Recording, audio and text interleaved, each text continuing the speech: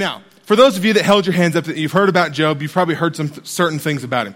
Those of you that had your hands up that you've heard a sermon about Job. There might be some of you here this morning that know Job. You're like, I know that story and I know what happened. What I want us to do this morning is I want us to pretend that we've never heard that story before. Just for fun, okay? I'm going to say some things this morning that probably, if you've heard Job or heard it taught, you're going to kind of think, well, you're crazy. You might think, well, that's kind of nuts. And that's okay. It's okay. What I want to do this morning, what I want you to do, is I want to, in a sense, I want you to have questions when you leave. That's what the whole book of Job is about, right? It asks all these questions in the beginning, and then they're never answered. There's no definite answer to any of these questions. So what I want you to do is as you have these questions, I want you to go back. I want you to go to God. I want you to go to your own Bible and for you to look into it yourself. Even just in simple prayer of, hey, God, I don't know that I believe that. I don't know what I know about that. So God, speak to me. You know, this is kind of a side note, but anytime we teach anything, you shouldn't just believe it. I'm talking about me, Pastor, Ashley, Megan. I mean, if you're like, I don't know about that, go to your Bible and look it up, right? And don't just, oh, that's a pastor. He's got to be telling the truth. Because that's not always the case. And I'm human. I can be wrong. I can mess up. I can say stuff and get home and think, I don't even know if that's true. I'm going to look it up, And so I want to encourage you to do that. That's what church is all about. It's about fueling you up and getting you ready to go back out into ministry. And for you to look into it yourself and not just walk around and be like, oh, that's crazy. I didn't know that was true, because maybe it's not. Now you're going to second guess everything. Many books in the Bible give an author, they tell us who wrote it, and they tell us when they wrote it. The New Testament's famous for this. Paul always opens, I'm Paul, a servant of Jesus Christ, and I write to you from prison, right? The book of Job gives none of that. It just opens up with this kind of this story talking about Job. It doesn't say who wrote it, and it doesn't say when they wrote it. And I have dug deeply into trying to figure out who wrote it, and there's just many speculations. Oh, maybe this guy. Maybe this guy. Well, maybe we don't know who wrote it. Maybe a guy in his basement wrote it who lived in his mom's house. There's just all these kind of crazy things. We don't know. We don't know when they wrote it. There's speculations that it was before Abraham. Now that's getting kind of intense. And you're like, when was Abraham? Who's Abraham? That was a long, long time ago. Okay, that's before Noah, Moses, it's before, or not Moses, but it's before Noah. It's a long time ago. Long time ago. And I think that the author did this on purpose. I think when he wrote Job, he didn't want us distracted by who he was or his background. And he didn't want us distracted about the history of that time.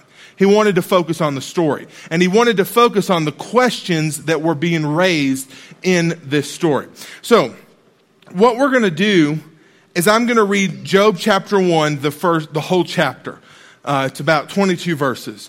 And then I'm going to read half of Job chapter 2. And I'm just going to read it in its entirety. And it's going to be on the screen. And you can follow along with me as I read. So this is Job 1, verse 1. There was a man in the land of Uz whose name was Job. And that man was blameless and upright, and one who feared God and shunned evil. And 7 sons and 3 daughters were born to him. Also his possessions were 7,000 sheep, 3,000 camels, 500 yoke of oxen, 500 female donkeys, and a very large household. So that this man was the greatest of all people in the east. And his sons would go and feast in their houses, each on his appointed day, and would send and invite their 3 sisters to eat and drink with them. So it was, when the days of feasting had run their course, that Job would send and sanctify them. And he would rise early in the morning and offer burnt offerings according to the number of them all. For Job said, it may be that my sons have sinned and cursed God in their hearts. Thus Job did regularly. Verse 6, now there was a day when the sons of God came to present themselves before the Lord. And Satan also came among them. And the Lord said to Satan, from where do you come? So Satan answered the Lord and said, from going to and fro on the earth, and from walking back and forth on it. Then the Lord said to Satan, have you considered my servant Job, that there is none like him on the earth, a blameless and upright man, one who fears God and shuns evil? So Satan answered the Lord and says, does Job fear God for nothing? Have you not made a hedge around him, around his household, and around all he has on every side? You have blessed the work of his hands, and his possessions have increased in the land. But now stretch out your hand and touch all that he has, and he will surely curse you to your face. And the Lord said to Satan, behold, all that he has is in your power. Only do not lay a hand on the person. So Satan went out from the presence of the Lord. Verse 13. Now there was a day when his sons and daughters were eating and drinking wine in the oldest brother's house.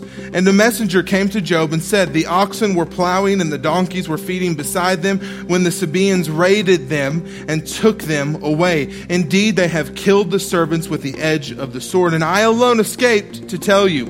While he was still speaking, another came and said, the fire of God fell from the heavens and burned up the sheep and the servants and consumed them. And I alone have escaped to tell you.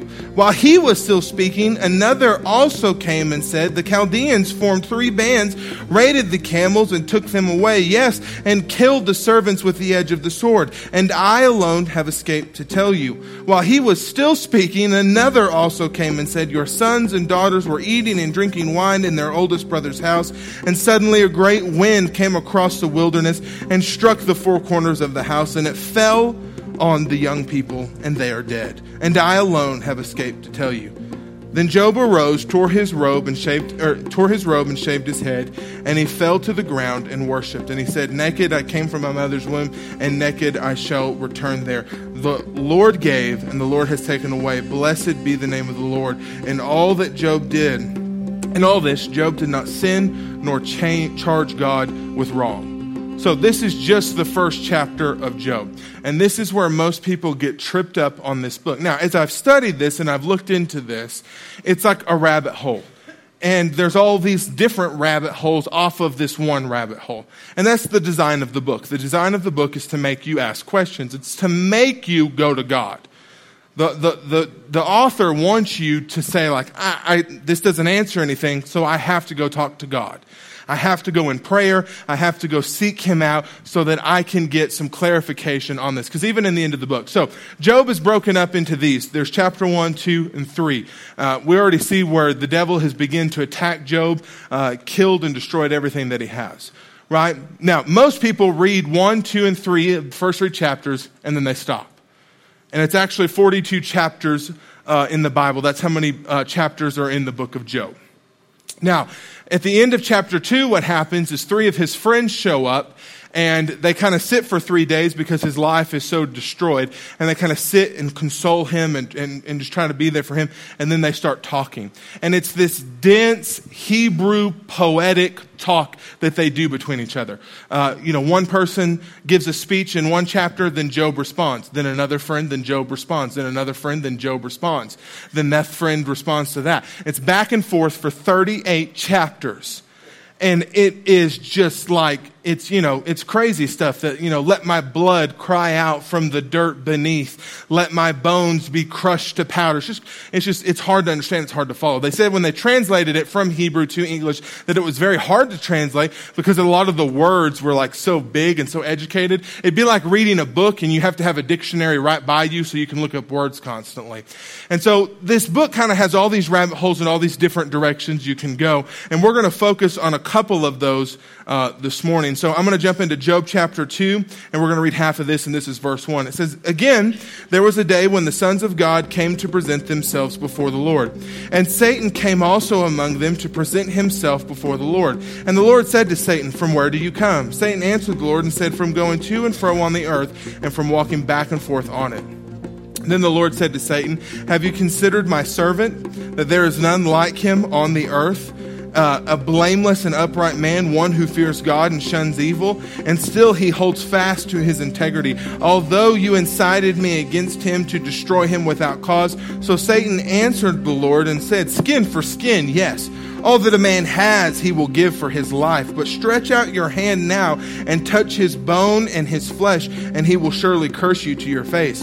And the Lord said to Satan, behold, he is in your hand, but spare his life. So Satan went out from the presence of the Lord and struck Job with painful boils from the soles of his feet to the crown of his head. And he took for himself a potsherd with which to scrape himself while he sat in the midst of ashes.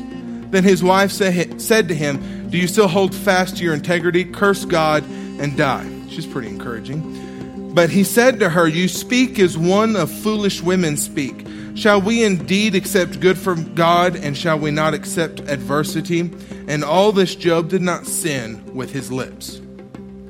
That's where we're going to stop. And right then, the next verses start talking about his three friends that show up. And like I've already said, there's a lot of controversy over what that's talking about. Job 1, verse 6 says, "Now there was a day when the sons of God came to present themselves before the Lord, and Satan also came among them." So according to this, we're in heaven. God is almost in this courtroom. He's holding a meeting, if you will, with his generals, with his top angels, talking about what they're going to be doing. As a general of war would gather his troops, gather his generals, his lieutenants and commanders, and say, okay, here's what we're doing. And it says that Satan also came among them. Now this is where every Christian, everybody on planet Earth has tripped up and said, well, what in the world is Satan doing in heaven? Right? Because Jesus said, he told his disciples, I saw Lucifer fall like lightning. Right? He said, I saw Satan fall like lightning from heaven. Right? We know that the Bible says that Michael, the archangel, told Lucifer they had war in heaven, and he cast him out and said, there is no room for you. He said, there is no room for you in heaven, so they cast him to the earth. Now, I don't think that, the angels got on the phone and said, hey, Lucifer, Luce, is it all right if I call you Luce? We built onto the east wing, and so you're allowed to come back. You can bring, a few of your cronies, and you're allowed back in heaven. That didn't happen. There's no back door to heaven that the devil knows about. And he's got a key to it. And so this right here so trips everybody up. And I know what you're thinking. Well, that's all great, but how do you explain that? Satan also came among them. And we're going to dive into that. And we're going to dive into some deep stuff of, trying to figure out who this is. Is it Satan? He's given so many names in the Bible. They call him the devil, they call him Diablo, and they call him Beelzebub. And it's like we're trying to figure out who this is. There's only two occurrences that we see in the Old Testament of this type of story where Satan is in heaven. Now, I'm only going to call him Satan, and I'm going to do that intentionally. We see where Satan is in heaven. We see in Zechariah 3, Zechariah is a prophet. He's having these 8 crazy dreams in the book of Zechariah where God's speaking to him, and they're nuts. Some of them are bizarre. And as we get to the end of the 8 dreams, he has this dream. And I just want to read it to you, and then I'm going to explain it. It says, then he showed me Joshua, and Zechariah is having a dream. He showed me Joshua, the high priest, standing before the angel of the Lord, and Satan standing at his right hand to oppose him. And the Lord said to Satan, the Lord rebuke you, Satan. The Lord who has chosen Jerusalem rebuke you. Is this not a brand plucked from the fire? Now Joshua was clothed with filthy garments and was standing before the angel. Then he answered and spoke to those who stood before him, saying, take away the filthy garments from him. And to him he said, see, I have removed your iniquities from you, and I will clothe you with rich robes. And I said, let them put a clean turban on his head. So they put a clean turban on his head. They put clothes on him, and the angel of the Lord stood by. Now you may not understand that. Israel been in captivity with Babylon 70 years. They're about to come out of captivity. Okay, God's about to forgive them and release them from captivity. And Joshua is standing there who represents Israel, who represents those people. And the angel of the Lord is on one side and Satan is on the other. And in this, it talks about how Satan tells God, you can't forgive him because they have sinned against you. You can't forgive him because they've sinned against you. Now, keep in your mind that in Job and Zechariah, we have this courtroom type appearance, right? It says Satan stood at his right side to oppose him. He's like a prosecutor, okay, in court terms. And God says, I rebuke you. I am going to forgive them. He goes on to say that their 70 years in captivity is punishment enough, and his old clothes represent sin. And he says, I take those off and I clothe you with new clothes. Right? What did Jesus tell us? He said, I clothe you in righteousness. This is an image and this is a view of what God does for us. Even though we didn't deserve it, even though we didn't pay for our punishment, our crimes, if you will. We didn't serve our time, but Jesus is going to close this anyway. And so we see this same thing where we see Satan in both of these stories. Now, what we have to do is you have to understand that the Bible was originally, the Old Testament was written in Hebrew, and then it was translated to English. In case you didn't know this, Jesus didn't speak English. And he was written in Hebrew. The New Testament was written in Greek. And then we have to go back and they translate it to our language. A lot of their words are hard to translate to English. It's hard to put words to it. That's why I think it's so important to read many different translations. Read the King James Version. It can be kind of weird, but then you can read the New Living and kind of compare and kind of say like, okay, I get what they're trying to say here. So when we take the word Satan in the Old Testament, the Hebrew word Satan is a descriptive noun. Okay, it's a descriptive noun. It's not a name. Describing any person that stands opposed to or an adversary to someone else. So the Hebrew word Satan is a descriptive noun. If you translate it back to how they would say it, they would say Satan. That's how they would pronounce the word. If you look in any new translation of the Bible, when you look at Job, Satan is capitalized. In the original Hebrew, it would have said the Satan. The in Hebrew was has. It would have said has Satan, which meant the Satan. So it's a noun describing any person that stands opposed to or an adversary to someone else, much like a prosecutor would.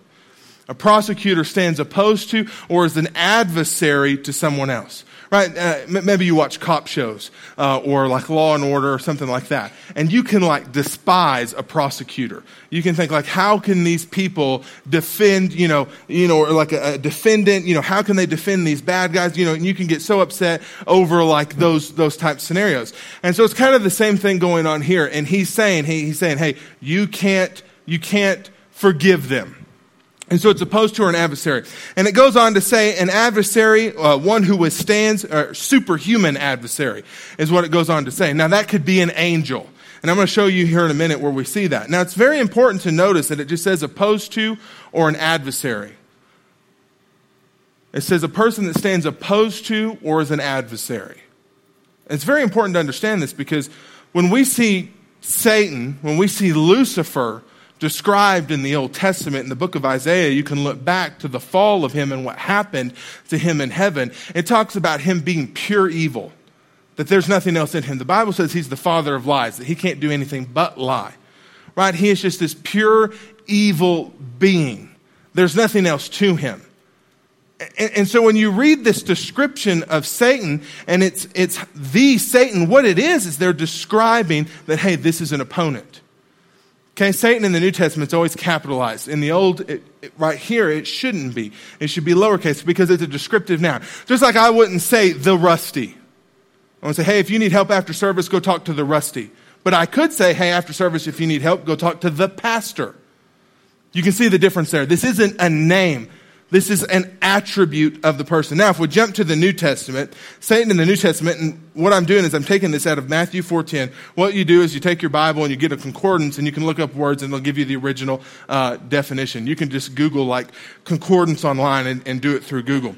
And in the New Testament, it says that an adversary, one who opposes another in person or in act. Sounds very familiar. The prince of evil spirits, the inveterate adversary of God and Christ.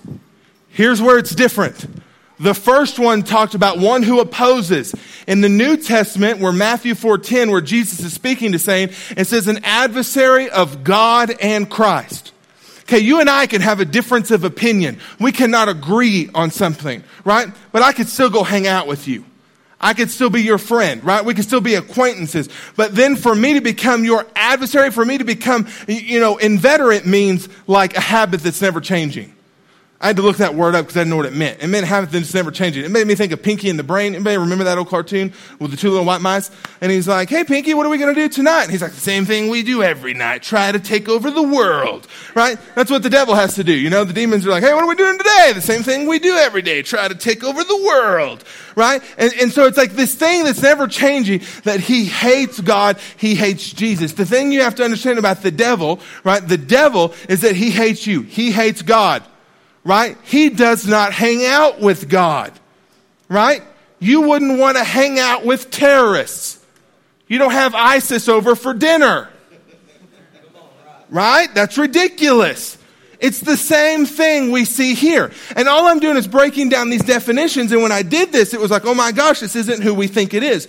And it goes on in the New Testament to say he incites apostasy from God to sin. Now, apostasy, means to like deny your faith. He says, circumventing men by his wiles, the worshiper of idols are said to be under his control. Number 4, by God's assistance, he is overcome.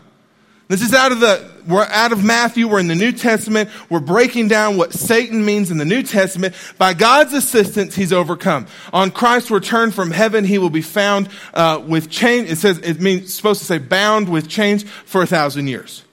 Now let me just clarify something. We read the book of Job and we see this Satan character that God allows to inflict pain and suffering on Job.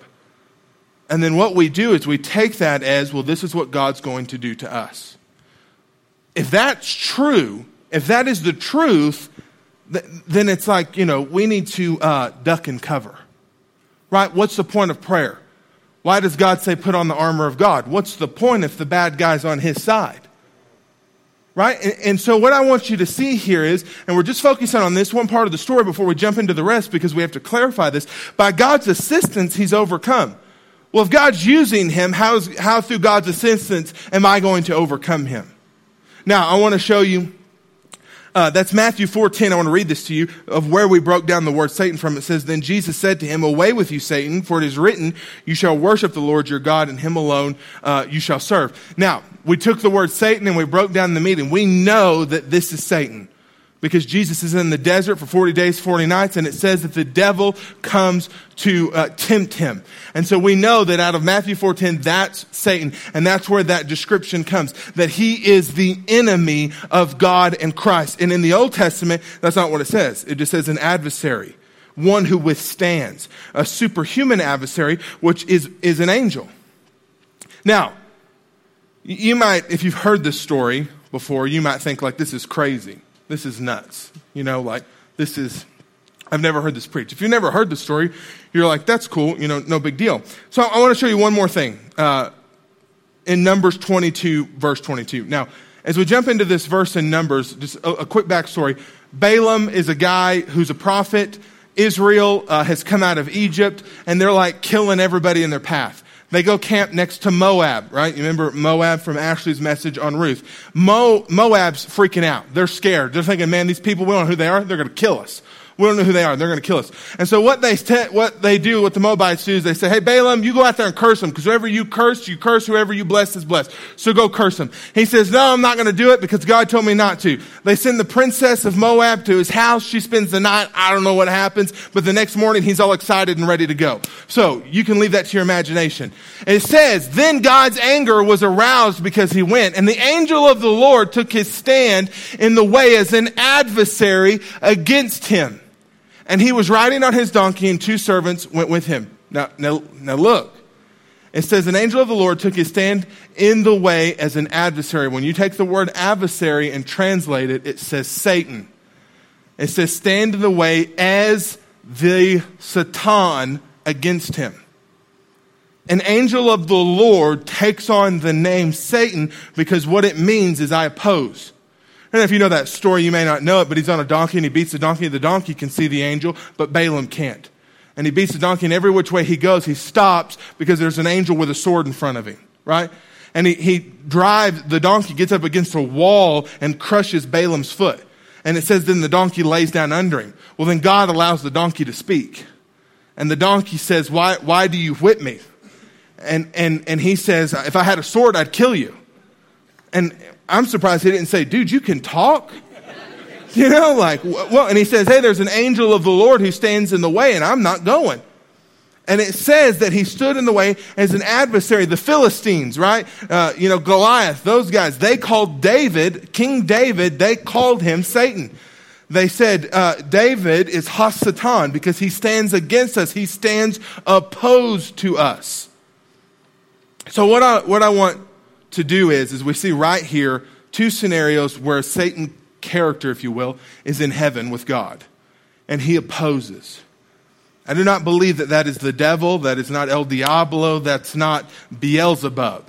That is an angel. And his purpose is almost as a prosecutor. He or even like a defendant, as a lawyer. He's there to oppose. He's there to see if God, he questions God. And hey, and he tells him, hey, have you seen my servant Job? And he says, well, yeah, he serves you because he's blessed. Who wouldn't serve you if they're blessed? Let's crush him and he'll curse you to his face, right? And then we see in Zechariah, we see the same thing. And he says, you can't forgive Israel. They've sinned against you. And he says, I rebuke you and I do forgive them.